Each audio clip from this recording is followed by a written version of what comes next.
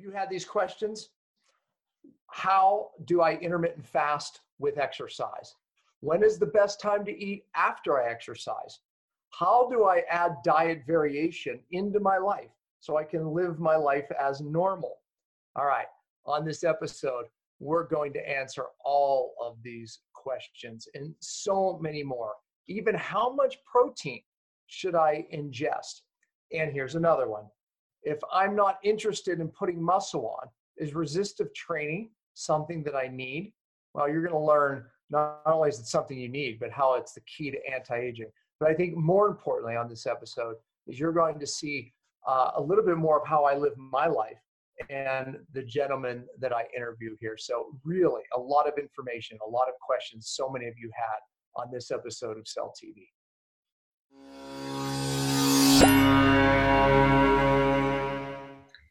Hello, everyone. Welcome to Cellular Healing TV. I'm Ashley Smith, and today we welcome Sim Land, who is an author, public speaker, and biohacking coach. He has written several books about intermittent fasting, autophagy, ketosis, and resistance training. Today, he's here to talk about how fasting and muscle growth go hand in hand. There are a lot of common questions and concerns about this topic, and they will be addressed today. From finding that perfect balance of mTOR and autophagy to how much protein is too much, this is an interview you won't want to miss. So let's welcome Sim Land, who is joining us all the way from Estonia, and of course, Dr. Pompa, who's in Park City. Welcome, guys. All right. Hey. Yeah, rarely do I get to interview somewhere where this time of year where it's colder where they are than it is where I am. Although you told me I have more snow, so that's I guess that's good. It's not as cold and I have more snow because snow can be fun. Well, listen, this is a topic that not many of us are talking about. I think that's how you and I connected, because we connect on this topic of, well, there's the groups, right? You have your vegan vegetarian group that hates this mTOR pathway, which, if those of you who haven't watched shows, it's an anabolic pathway that can age you prematurely if you stay in it too long, which is true. And then you have the other side. You have your bodybuilders and workout people who hate autophagy because I'm going to lose muscle. However, you and I agree on that the balance between them is the key. So one of the things I want to talk about today is how do we do this? I mean, I talk about it in my book a lot. I even cite all the studies because I believe the key is going back and forth. And well, the topic today is how do we do this? What does that look like? How much protein? How do I work in resistive training to this? How many fasts, right? How much time do I spend with either increased protein or calories to stimulate mTOR? Anyway, this is a topic that really is, I think, something that everyone needs to learn in their life, because I believe we were genetically programmed for times of fast or famine, I should say, and times of feast, which is what stimulates this pathway called mTOR. Sim, what I just said may have confused some people, right? What the heck are we talking about? Let's start there. I mean, try to make it more simple than I just said. Yeah, definitely. Like it's very common for people to, let's say, gravitate towards a certain idea in terms of when it comes to nutrition and diet. And a lot of the times it's just, people are, they get so good results by, changing up their diet every once in a while. Like, they quit the standard American diet, they go on a vegan diet and they see some massive improvements in their health. Or they go on a keto diet or something, and they see again they see improvements. So it's never that this magical diet is the best diet for everyone. It's the fact that they're changing their body's kind of nutritional environment or metabolic status towards a certain direction, and that is allowing their body to start healing itself and bring it back into balance. So you mentioned a few of these pathways that are constantly affecting this balance in your body, such as autophagy and mTOR. So let's say, for example, if your body is experiencing energy deprivation and starvation, then it's going to turn on this pathway called autophagy, or this process called autophagy. And when it's fed, when it's eating, it turns on the other side of the coin, which is mTOR. And mTOR is the kind of switch for growth and replication. So from an evolutionary perspective or the perspective of survival, then your body can't really activate those things at the same time, because both of them require some resources, and the body tries to be as energy efficient as possible in order to survive. And that's why it has developed these different pathways and sensors for directing the energy towards one or the other. And the problem in the modern world is that we're never really experiencing, quote unquote, famine or starvation. We're always in this overly fed, abundant state. And like you mentioned earlier, if you're elevating mTOR all the time, you're being fed, overfed constantly, then you may just accelerate aging, and you will also predispose yourself to more disease and obesity. So that's why in this modern world, we have to kind of create these scenarios that kind of mimic starvation and mimic some periods of famine, so that we would kind of keep our body in this homeostatic balance, that we wouldn't overexpress the anabolism and mTOR. Oh, yeah. In my book, I call it diet variation, feast, famine, cycling. You're right. Yeah. I mean, we have to imitate what our bodies are genetically programmed to do. Because, look, when you look at whether you improve your muscle function or strength, your digestion, anything, your brain, it's the principle of adaptation, meaning we create a stress, and if we adapt, we get stronger. And we have to create the stresses. You and I were, right before we got on, we're talking about going from hot to cold, right? A sauna, out laying in the snow, and Ashley was like, you guys are nuts, but from hot to really freezing cold, what are we doing? We're creating a stress, and the adaptation improves your immune system. The adaptation improves your hormones. And, we're not doing anything different when we're changing the diet. When we're going from a pathway of autophagy to mTOR, we're doing the same thing as hot or cold. Literally, we're just causing the body to adapt. That's the principle that Sim and I are following here, and that's the principle that really it holds up under everything. It's really cool. I'm using this machine. It's called an Avicen, and the whole principle is it heats just part of your blood, and then your hypothalamus that senses your body temperature goes, only part of the blood is heated. I'm going to go into heat stroke. So what does it do? It opens up all of your capillaries and sends blood into every part of your body where it typically normally doesn't have a lot of blood flow. And it creates this massive healing in your body, all based on stressing the body, or at least getting the body to think it's stressed, and then create this amazing adaptation to where it sends blood out to cool the body, is what it's trying to do, save its life. Wow. All right, so let me back up a second. We'll tear this thing apart here for people. And I want people to realize, look, we're going to tell you how, to work out with this concept and how to put all these things together. How did you get into this, Sim? What's your following? You have a big YouTube following out there. How did you land here? Well, I was just into like weightlifting back in high school. And at that time I was also very curious and did a lot of research about nutrition and diet just to optimize my results and improve my body composition and strength. So just over the course of years, I've learned about different diets like keto, paleo. I've done different versions of carbohydrate loading, intermittent fasting, extended fasting, and I also just started to broadcast those things into my blog. And from that time, it kind of gradually grew into a YouTube channel and a podcast, which we had you on a few weeks ago as well. So yeah, like I've been just become very almost like a self-experimenter who is researching about these things and sharing it with other people. How many followers do you have? You have a big following. Yeah, on YouTube I have like 95,000 subscribers or something, so we're close to 100,000.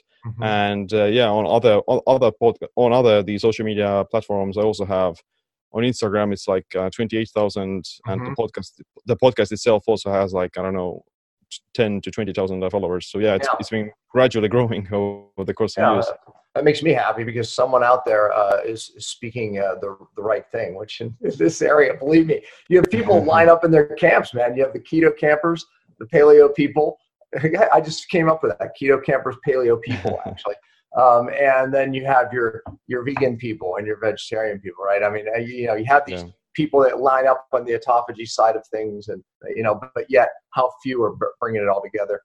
Okay, so let's talk about it. I think we have a lot of listeners that are intermittent fasting, right? And we both know that intermittent fasting, a lot of people are gravitating even to one meal a day, which I have many days where I eat one meal. But doing too much of even intermittent fasting can produce too much autophagy, and therefore too much of a catabolic state. It can lower immunity. So talk a little bit about that, and talk about how you have found to bring balance to that. Yeah, definitely. I think the most common problem with fasting too frequently has to do with the thyroid, so to say, and your metabolic rate. So your thyroid is like very vulnerable to stress, and especially like adrenaline and cortisol, and those things are actually very elevated when you are fasting, because like you said, fasting is a stressor. It's a positive stressor, but like with anything that is good, too much of it can become bad. It can become bad. And if you fast, let's say, too often, too long, all the time, then you will inevitably downregulate your thyroid, and that can just slow down your metabolism. That can cause some other hormonal imbalances, and especially like weaken your immune system, so you may get sick. And the way I personally overcome this is, I change things up. Like I personally eat on most days. I do eat one meal a day over the course of a few hours, but on some other days I just add an additional meal, and I eat 2 meals a day. So it just breaks the pattern, so to say, that allows my body to recover from the fasting and allows me to still keep making progress. So that's like an easy way of changing things up, and you can still do some form of fasting. And for other people, they may even have to include maybe 3 meals a day, depending on the situation. But the main idea is that you change it up a little bit, and you can also change things up with your diet. So, for example, I do think that eating somewhat of a low-carb diet that incorporates, healthy fats and plenty of protein is a good idea for most people, especially like the population that is insulin resistant, or they have some sort of metabolic syndrome. Yeah, I agree. But at the same time, some carb cycling is also very beneficial, because of carbs especially are useful for boosting your thyroid and overcoming this slow metabolism, so to say. Those are actually more effective for overcoming metabolic adaptation and also breaking ketosis. So this kind of shift promotes this metabolic flexibility that teaches your body to use both carbs and fats in different situations. And like doing it in a cyclical manner also enables your body to maintain its resiliency, so to say, so it doesn't go into this very deprived state of being constantly. I couldn't agree more.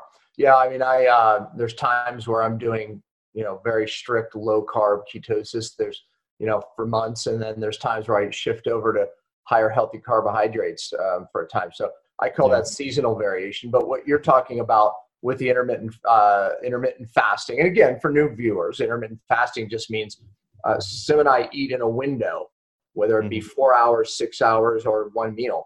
That's intermittent fasting, where you're fasting maybe 15 hours, 20 hours, something every day. But to our point, people with thyroid issues, I think more women, they do better with variation. I find even sometimes 3 days of more eating or higher healthy carbohydrate eating, they seem to need. Do you find the same thing? Yeah. Like your body has a rate limiting factor for restoring glycogen, so you can't really fully absorb all the glycogen in one sitting. It has to be done over the course of several hours, and or several days, for example. So that's why a single carbohydrate meal may not be as effective as doing it over several meals. No, exactly that way. Throwing in certain days of the week, especially like you said, for these more hormone, perimenopause, adrenal issues, or thyroid issues, absolutely works. The problem with it, Sim, though, is that just like anything else, someone moves to a vegan diet, they feel great, so now they're always on a vegan diet, right? Someone moves to a paleo diet, they feel great, now they're always on a paleo diet, meaning they're getting too much protein too long, or the vegan person's getting too much autophagy too long, right? So we kind of stick to where we are. No different with the fasting, intermittent fasting. People do it, and then they realize, oh my gosh, this is working finally. So then they shift to even less, right? Less meals, one meal, and they're able to do it, because they're getting more used to it, metabolically flexible. So they end up eating less and less and less and less, and it leads to destruction.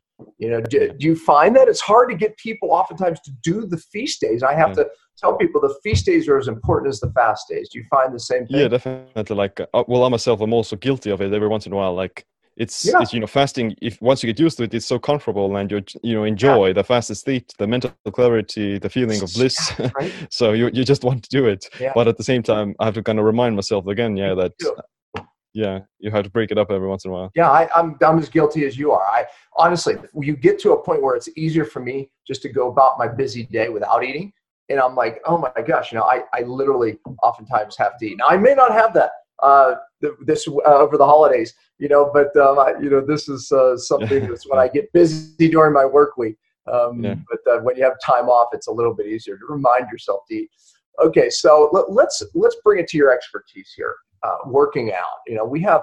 I don't care if you're the house mom or the workout enthusiast. This works for you, right? So give them. I really want you to give them a really good schedule. Those listening of how to balance this with intermittent fasting, some feast days, right, and resistive workouts, right? Because if you put all these together, there's magic here, right? And yet so few are putting it all together. So give them an example of how to put your workouts in, how to put your feast days in, and how to put your intermittent fasting in.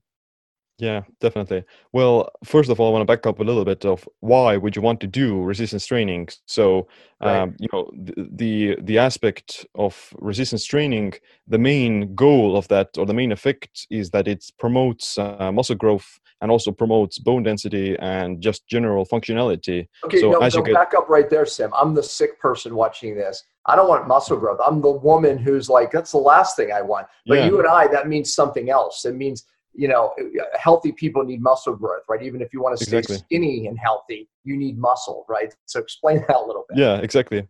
Yeah, like, building muscle isn't about bodybuilding and going to the stage in bikinis. It's about actually creating this lean muscle tissue that is functional, and it's just making you more healthier. So muscle as an organ, also as a tissue, is very healthy for improving your glucose tolerance, increases insulin sensitivity.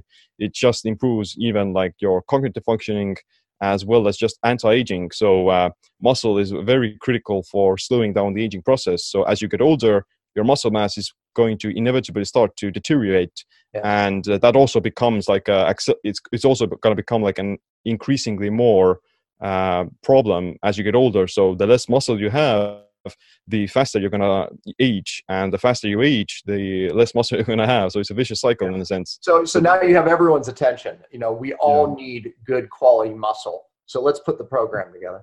True. So you do it with, the best form of doing it is with weights. And that is just shown over the course of decades that some form of weightlifting at the gym with weights, or any like free weights or kettlebells or something else, that's the most effective way of doing it. But also, but Tim, what about all the? What about all the cardio and the aerobics classes and the bikes and all that stuff? You're saying it's better than that? Well, yeah, like the kind of cardio exercise, it's not going to stimulate muscle growth because it targets another completely energy system in the body, which is aerobics. So you're not going to build any muscle with cardio. You're only going to burn calories. But the difference between resistance training and cardio workouts is that the cardio workouts only promote endurance and they burn calories, whereas the resistance training exercise stimulates muscle growth, which is going to speed up your metabolism. It's also going to enhance your bone density and also improves your hormonal profile. So it's a much kind of more effective way for losing fat as well as slowing down the aging process. And I just read a study. I'm going to keep your train of thought here, but I'll just interject this. They're doing DNA methylation tests, which is really a very accurate way of looking at like how old you are, really how old you are at the cellular level and even your internal organs. They're finding that people who do more cardio training actually have the worst scores. So there's a fine line, and I'm not against cardio. Listen, I was a cyclist. I actually love it, right? But the resistive training, to your point, is far better for anti-aging. It's far better if you're sick. It does better for your hormones. Too much of the other is very easy, especially if you're already not adapting to stress. Too much of the cardio could create more of an oxidative stress. But go ahead. Definitely, yeah. And, I myself work out with my own body weight. Like I do calisthenics on most days, but I also go to the gym like 2 times a week where I do like actual weights and heavier loads. So when you look at the research, then generally like 2 to 3 times a week of resistance training seems to be the minimum and seems to be like the bare minimum for the optimal dose. So I do. But like you can also do it more frequently. But most people, let's say, who are just exercising for their health and anti-aging, then they don't really want to do any more than that either. So which is fine. You can just go to the gym, work out 3 times a week, and generally it's better to target like full body compound movements that target multiple joints, and they also kind of stimulate the entire body, so they're more effective in terms of the actual response that you get from the exercise. So you can do like, the biceps curl is also like, almost like the cardio workout of the resistance training. Instead of doing the biceps curl or the triceps push up, you would want to focus more on like the bench press or the barbell row, because with the bench press you're also training your shoulders, your chest, a little bit of your lats, your back, and it's kind of strengthens the entire upper body in one movement. Whereas with the biceps curl, you're only training the biceps and the forearm and so on. So you're going to have to just spend more time doing it, and it's going to be less effective. So that's why full body kind of multi-joint compound lifts, the general like powerlifting movements like the bench press, the squat, the deadlift, and the barbell row, those are kind of the big 4 movements that I think everyone should incorporate in some shape or form. And they're also going to mimic like the functional movements that you do in your everyday life. Like if you teach yourself how to deadlift correctly, then you're also going to teach yourself how to lift up a bookcase from the floor better, and you're not going to pull a muscle or something. So do you have any examples of some of those that you put together in your website, or where would you point our people to be like, yeah, I want one of Sim's workouts, and get some ideas there? Yeah, like I do actually have a book, Metabolic Autophagy, that talks about how you combine both intermittent fasting with resistance training. So it's going to teach you how do you balance mTOR with autophagy, and how do you do it with both the fasting and the training. Great. Yeah, no, exactly. And people want to know, right? People want to, be like, okay, just show me what to do. But I agree with you. If you're looking for health and longevity, even 2 days a week of resistive training can be really amazing, right? In 3, that number is what I do. 2 or 3 days. And I do other outdoor activities, in and around that. But the resistive training, that's pretty much exactly what I do. Okay, so then recommend. Okay, so if we're doing some of that resistive training, now here's a question that I always get. Okay, so we know that we need protein to recover as well, but we know this, folks listening. So this mTOR pathway, which is this anabolic pathway, muscle builders or bodybuilders, if you will, they exaggerate these couple things to make more muscle and be an mTOR. Increase protein, increase calories, or even increase carbohydrates. So those will stimulate the mTOR pathway, right? The autophagy pathway is decrease calories or fasting, right? And decrease protein. So we have these pathways that we've been talking about that are opposite. Okay, so recovery from workout. How much protein? I mean, there's always the debate, right? And again, let's talk about health. The bodybuilders, they want massive amounts of protein. For our viewers and listeners, we want the optimal health balance. So, and when do I ingest it? Do I ingest more on my workout days? Do I ingest less on? Kind of give us a guideline with the protein. Yeah, definitely. You said it right, that protein is very important for muscle growth, and it's critical for longevity as well. So if you're not under eating protein, you're going on a low protein diet, then you may actually end up losing muscle mass, which is going to actually accelerate your aging process, which is the opposite that you want. So you don't I don't think a low protein diet is a good idea for longevity, and too much of it isn't good either for the reason that you mentioned. But if you look at the research, then they've found that the maximum amount of, or the optimal amount of protein for muscle growth that maximizes muscle growth is around 0.8 grams per pound of lean body mass up to 1.2 grams per pound of lean body mass. So that's the upper limit that you wouldn't see like any increasing effect going beyond that. And generally that's the amount that is recommended for people who are like very physically active. They work out, 3 to 5 times a week or something. But for the general population who just wants to be healthy, I would say that it's slightly less. Maybe it can be at minimum, I would still recommend like 0.6 grams per pound of lean body mass, and up upward to like 0.8, somewhere Yeah, by so there. give us an example for a 125-pound person and a 150-pound person. Probably easier for 150. For example, if a person is 120 pounds or 130 pounds, then at minimum I would say that 100 grams of protein per day is a good idea, and upward like 120 grams upward. Like you don't need to go beyond 1 gram per pound of body weight.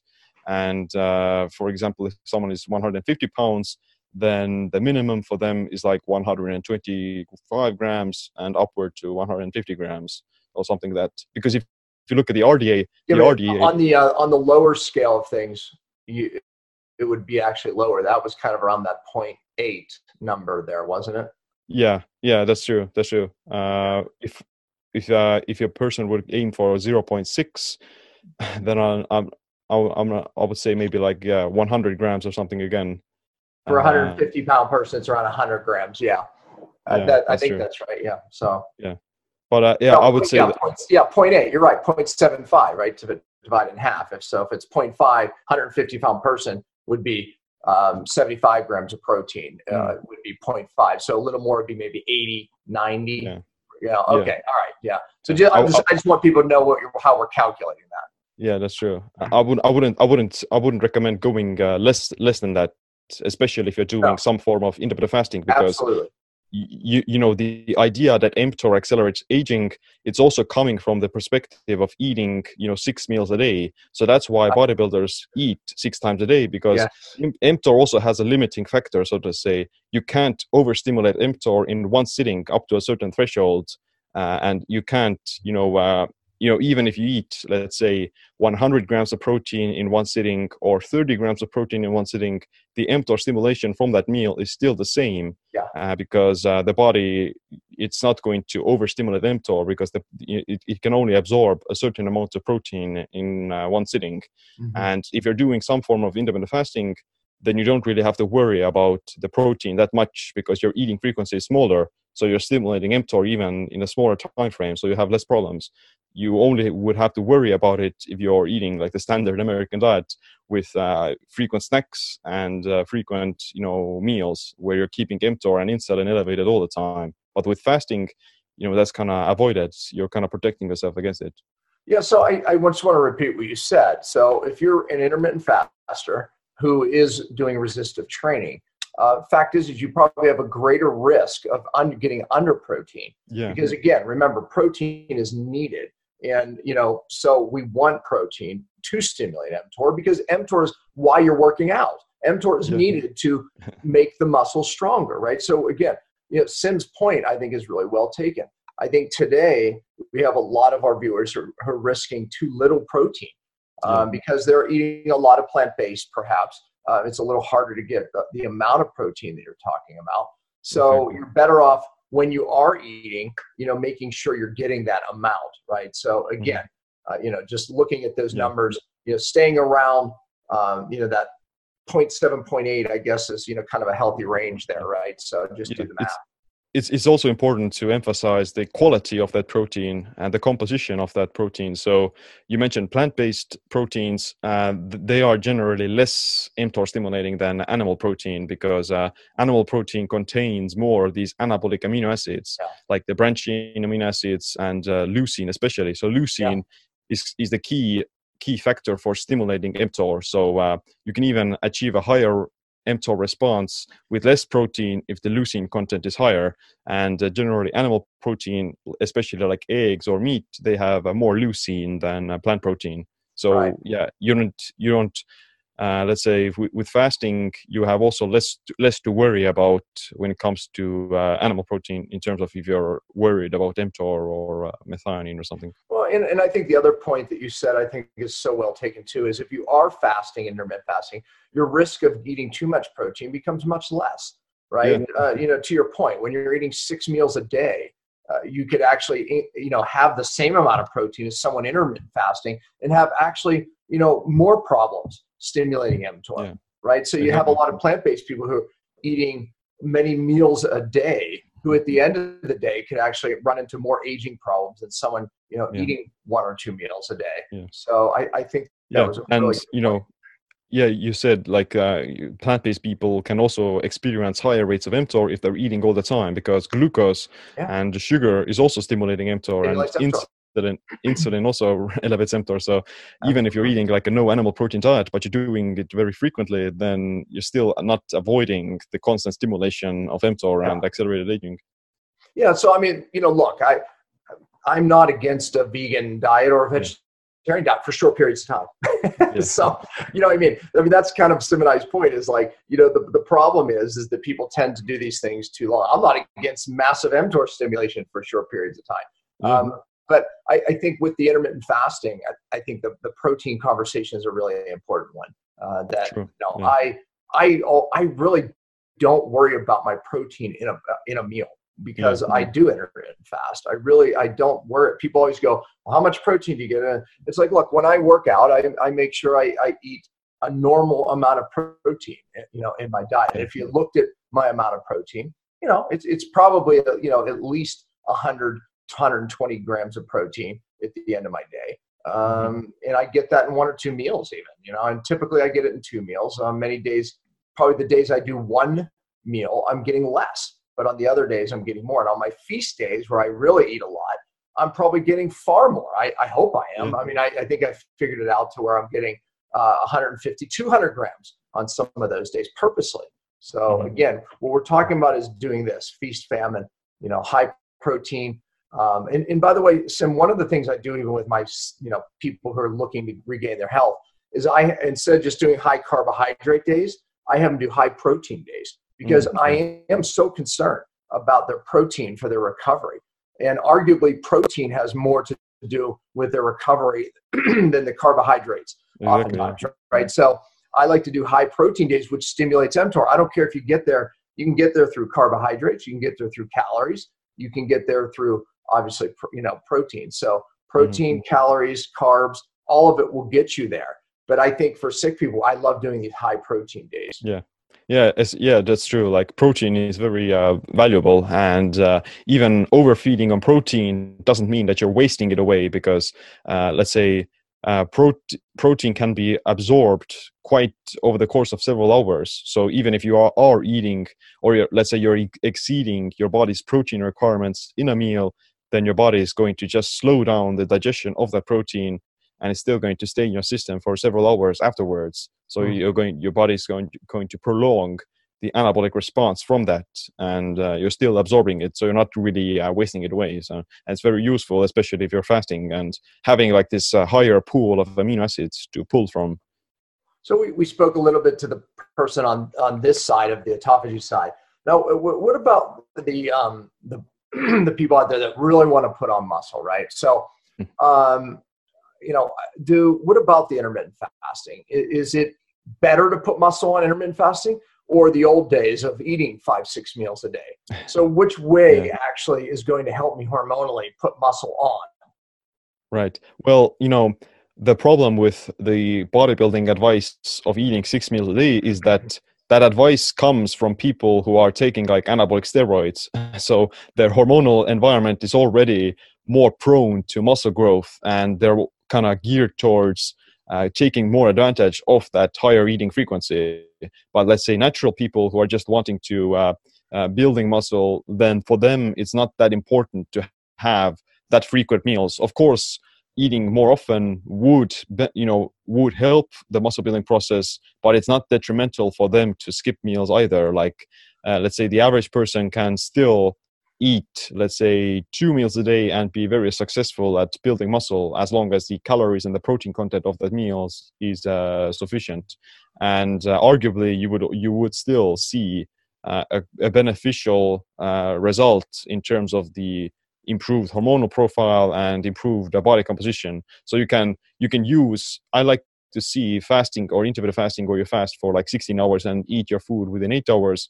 That's a good kind of lean bulking style of dieting, where you're still eating enough, but you're also able to maintain relative leanness without getting fat. So if you're trying to really push the envelope, then maybe going towards eating 3 meals a day with with the span of maybe 14 hours or something, but you don't need to really go beyond that. Like you don't need to eat from the moment you wake up until the moment you go to bed to build muscle. Yeah, no, and arguably that's when you run into trouble with too much mTOR stimulation. So now some of the bodybuilders are eating in a window, realizing they get this hormone benefit for growth when they are doing fasting.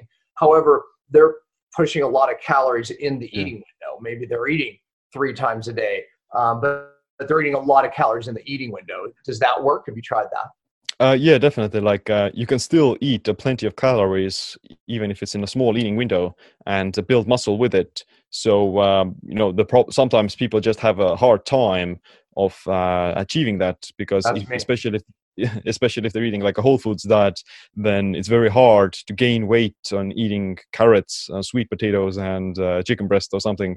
So in that case, they can safely just increase the calorie density of their meals. Like they don't have to eat bok choy and lettuce or something like that. They can go for like the fattier pieces of steak, maybe add some sweet potatoes, maybe add some fruit, some nuts or something that just have higher calories and help them to achieve like a calorie surplus that way. Yeah, exactly. So you're saying stick to your fat and protein in the eating window, because you're right. I mean, basically we're getting the autophagy from the fasting. Let's say we go 18 hours. Now we're trying to eat all these calories to gain muscle in the window. You're simply not hungry half the time, right? It's like, I don't want to eat another meal, right? So, but if you really bring the quality of protein and fats in, you can pull it off. Because again, in the eating window is the mTOR stimulation. That means we either have to increase calories, protein, or carbs. So one or the other, or all of them, to really get that going. So anyways, one trick there's also that stimulates appetite is also combining carbs with the protein, and that can also result in a higher anabolic response. So if you combine carbohydrates with protein, then you're also going to raise mTOR and insulin slightly higher, and therefore if that can also make you more hungrier in some aspects, and also makes it easier for you to kind of overcome this palate fatigue that you may experience by eating in a smaller window. Well, great advice. And bodybuilders have been doing that for years. Carbohydrates and protein even helps deliver the amino acids into the cell better, for recovery. Okay, let's talk about this as a question we always get. What about meal timing around your workout? Meaning, the old days, it was like I would run home from the gym, if not bring protein with me to make sure I consume protein 20 minutes after my workout, right? Now hormonally, we know there's some differences that we've discovered along the way for that. But talk about the meal timing around the workouts, because that's probably one of the biggest questions I get. Yeah, definitely. I think it depends a lot on how you've been fasting either before or around the workout. So if you're coming from a fasted workout, then it is slightly more important to get the nutrients faster into your system and start the recovery process than it is if you were to coming from like a fed workout. So if you eat before a workout, then you can safely fast for several hours after the workout, because you're still using the nutrients that you got from the first meal. But if you're coming from a fasted workout, that can be somewhat more catabolic on your system, and you've broken down your muscles during the workout. And if you continue to fast afterwards, then that can lead to like just additional muscle loss, which is not ideal. So in that case, I would suggest maybe trying to eat like an hour or two after the workout if you've been fasting. That's before. What I do. I try to eat, I try to just, around, you still get that growth hormone rise. So if you exercise on a fasted state, you're getting that growth hormone rise, this sensitivity to the hormones. I try to ride that out for an hour or two after, and then eat. But the debate is this, and my friend Ben Greenfield, we've had the conversation, and I find nobody really knows the answer, and probably because there's never been a really good study. But when is that optimal time to eat that first meal after you work out in a fasted state? Nobody seems to actually know the answer. And you and I kind of landed in the same place, right. That I like to just kind of, give that growth hormone a little bit of time, but how much time, I don't know. I think, like an hour or two is a good amount, because some of the beneficial adaptations you experience from the workout require the rise of cortisol and require the rise of growth hormone. So if you suppress cortisol immediately after working out by, taking a protein shake or something, then you may not see the optimal results. So you need some of that stress to kick in and allow it to do its work. Well, and then also, it's testosterone. The moment you start eating, your testosterone starts going out, right? So, there's a time for both. Again, it's what that ride the hormonal optimization ride, eat and start providing the protein needed to recover. So I get, we kind of land in the same place, but maybe someone will come along and say, a different time later. Maybe it's different for everybody a little bit. I don't know. Depends on the, I think, it depends on the person. Yeah. Someone who's, we got ourselves, very fat adapted. So our bodies, really go into that state, growth hormone state, rise in testosterone state after a workout, but maybe other people, perhaps not. I don't know. Yeah, it's much easier for your body to deal with fasting if you are fat adapted and in ketosis. So you're going to experience less muscle catabolism, and you're also going to experience less hunger. So probably with a keto diet, or if you're fat adapted, then you can kind of ride away for longer, and you'll have like less negative side effects. Whereas someone who is a sugar burner, then for them the fasting is just going to cause more damage, and they may need to repair it more often. This is a hard question to ask guys like us, because every day is a little bit different. The question is, okay, what's your average day look like with your workouts, your meals? We almost have to go, okay, well, on a feast day, as I call them, it looks like this. On a fasting day, it looks like this. So try to answer that question as best you can. I know we vary our routines, but what does your workout routines look like with your diet? Yeah.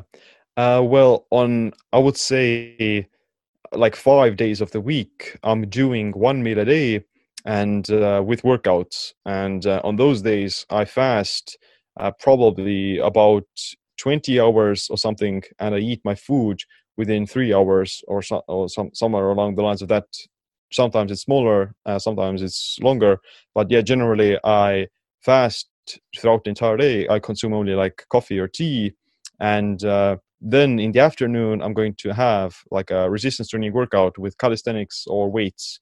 The only caveat or the only difference that I do is that I actually consume like a small amount of protein during the workout in the form of a protein shake. So the idea is that because I'm only eating once a day, I'm still in need of some amino acids in order to protect myself against the catabolism that I would experience during a fasted workout. So I consume like a small protein shake, which is like 100 calories during the workout. And that is also going to... And what time is that workout? You're working out later in the day?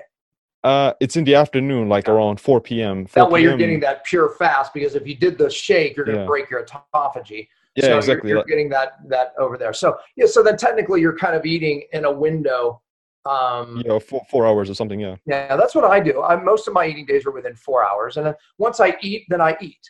Right? I may eat, just whatever. Yeah, it's not like this one massive meal. It's more like a feast over the course of several hours. Like you have a meal, you wait a little bit, and you continue eating, because it is somewhat difficult to stuff yourself with all of your daily calories. So if you extend the window, then it's going to be somewhat easier. Yeah, that's exactly what I do, and I witnessed that when I visited a tribe in Africa. When they started eating, they just ate. Right. And like you said, it's not like that they sat down to one meal. They kind of had a very festive time of eating, and it was, not just necessarily the one big meal. Of course, I'll eat even up to the big meal. It's like I just eat a little bit, then I'll eat maybe a big meal. But I do. I have a 3-4 hour eating window where, it's not like I sit in my kitchen and eat that whole time. But I start the eating process. I go do something else. I eat a little more. I go do something else. Then I eat my dinner. So I'm eating in there. So, okay. So your workouts are a little later, and again, you kind of start that, what about just this is easy for people. And oftentimes this is what I do when I have them, but I'll take some amino acids when I work out, or, during that workout, just to kind of, feed the body right there. Yeah. Like that's the same principle. Like if you were to take those amino acids in the morning, then that would still stop the fasting, Yeah, I don't want to do that. It would stop the autophagy. Yeah, so you Right. would only get away with it if you take it like during the workout and later in the day. Yeah, exactly. So that's why you push it out, so you can actually do that. You push your workout. But most people I would say they like to work out in the morning. Then you and I wouldn't like to do, if I do work out early in the morning, I don't want to do that because I don't want to break my fasting state. Or I just make that a feast day. I make that a day where I do, just take in way more calories and protein throughout the whole day. So days I work out early, I kind of try to feast on those days more. So I don't know if you ever do that, but. Yeah, you can still, like, if you work out in the morning, then break a fast like in the noon time or something, and have like 2 meals, 3 meals. So you should never kind of confine yourself into a certain specific way of eating. Like, you should always maintain the flexibility and be able to adapt to different situations.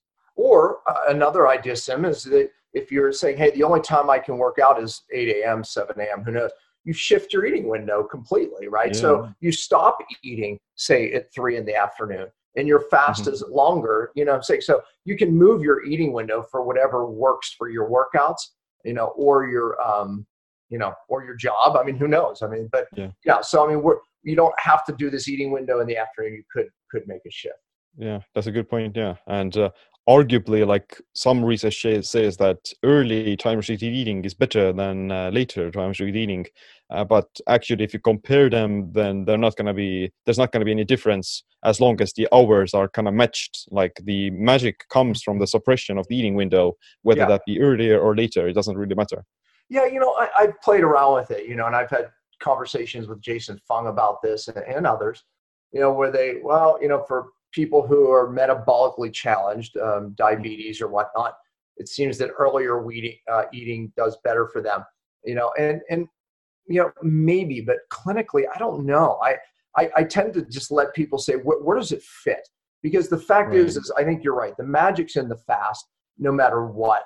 And there's maybe a little benefit of where your eating window is. I agree with eating too close to bed is destructive for everybody. It disrupts your deep sleep. Exactly. So, but giving yourself, 4 hours before bed, that's what I do, seems to, taper down that any negative that would come eating late. But here's the thing about eating too early. My argument is this, that we have the dawn effect, meaning in the morning, your body, cortisol goes up, that wakes us up, right? The cortisol rise, and then glucose follows cortisol. So then we push glucose out into the system. So if you test your glucose in the morning, it should always be a little bit higher. And that's why we don't have appetite, right? A healthy person doesn't have appetite because you're releasing glucose and you're going about burning your glucose. So for me, it's like the body almost doesn't want to eat in the morning. What's your thoughts on that? Because there's debate both sides of this. Yeah, I definitely agree with you in the sense that you shouldn't feel hungry in the morning if you have like a healthy, flexible metabolism, because you're coming from an overnight fast, you're in semi-ketosis already, and that should give you like enough energy to start the day and suppress your appetite. And it's definitely not like ideal to be eating food if you have elevated cortisol and elevated blood sugar. So, cortisol itself is deemed to be bad, but you actually need that cortisol, to kickstart the circadian rhythm and to start the day and mobilize the fat. So at that point, it's a good idea to have that cortisol elevated, and maybe like wait. I would suggest, if you prefer eating early in the morning, then still wait like a few hours after waking up to allow the cortisol to kind of lower down. My morning eaters, that's what I tell them. Wait and let that cortisol come down, let that glucose come down, and then and typically your body will tell you, if you get hungry. Well, Sim, this has been a great conversation. I think we really hashed it out on all the topics, the amount of protein, when to work out, how to eat, how to vary your diet, and you and I didn't know each other before you interviewed me on your social media platform. But, we really resonate around this topic. So I'm glad there's a few of us out there. Yeah, I'm also glad to talk with you, and definitely likewise spreading the good message with you. Yeah, absolutely. Well, Ashley will connect your media pages where people can watch you and get some workout advice and all that great stuff. So, Sim, thank you so much for being on Cellular Healing TV. Yeah, it was good talking with you. Well, that's it for this week. I hope you enjoyed today's episode, which was brought to you by Fastonic Molecular Hydrogen. Please check it out at getfastonic.com. We'll be back next week and every Friday at 10 a.m. Eastern. We truly appreciate your support. You can always find us at cellularhealing.tv, and please remember to spread the love by liking, subscribing, giving an iTunes review, or sharing the show with anyone who may benefit from the information heard here. And as always, thanks for listening.